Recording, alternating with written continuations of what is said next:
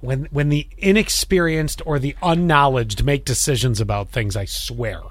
In our building. What? No. What did I do this time? What happened? What did I just bring out of both of you? What was that? No. What did you say? Inexperienced or what?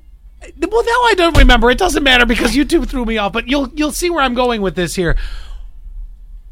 I adore chicken wings. You and I have a passion for this. I grew up in the founding city of chicken wings. Okay, you found chicken wings. It's my favorite food ever. You know, I thought I knew chicken wings until I moved here, and now it is like the best chicken wings ever. It's the phrasing that goes with this.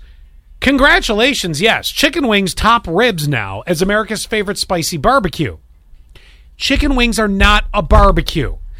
Oh, chicken wings. I differ. I beg to differ. You know what? Too bad. I hail from Buffalo. I know these things. The Anchor Bar, Duff's, the originators Those suck, of them. by the way. Oh, they do not. Oh, the Anchor Bar does. Yes. I've been to both, and they're both overrated. Nah, Duff's is always Maria's good. and Watkins Glen.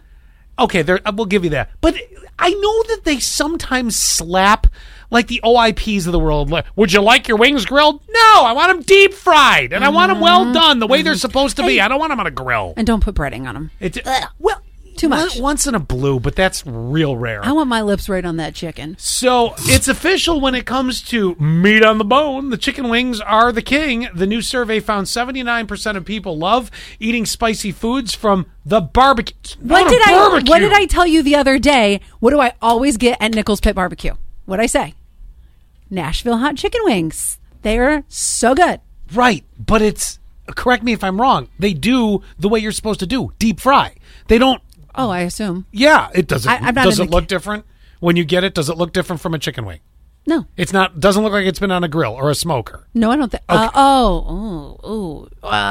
Hold on. And that's a specialty item. That's not your average chicken wing. You know, your hot, medium, mild, garlic parm, whatever the case may be. They got all those too. You Hold know, on a second. But I'm just saying, the reason I say that is I love the chicken wing. I think it's great.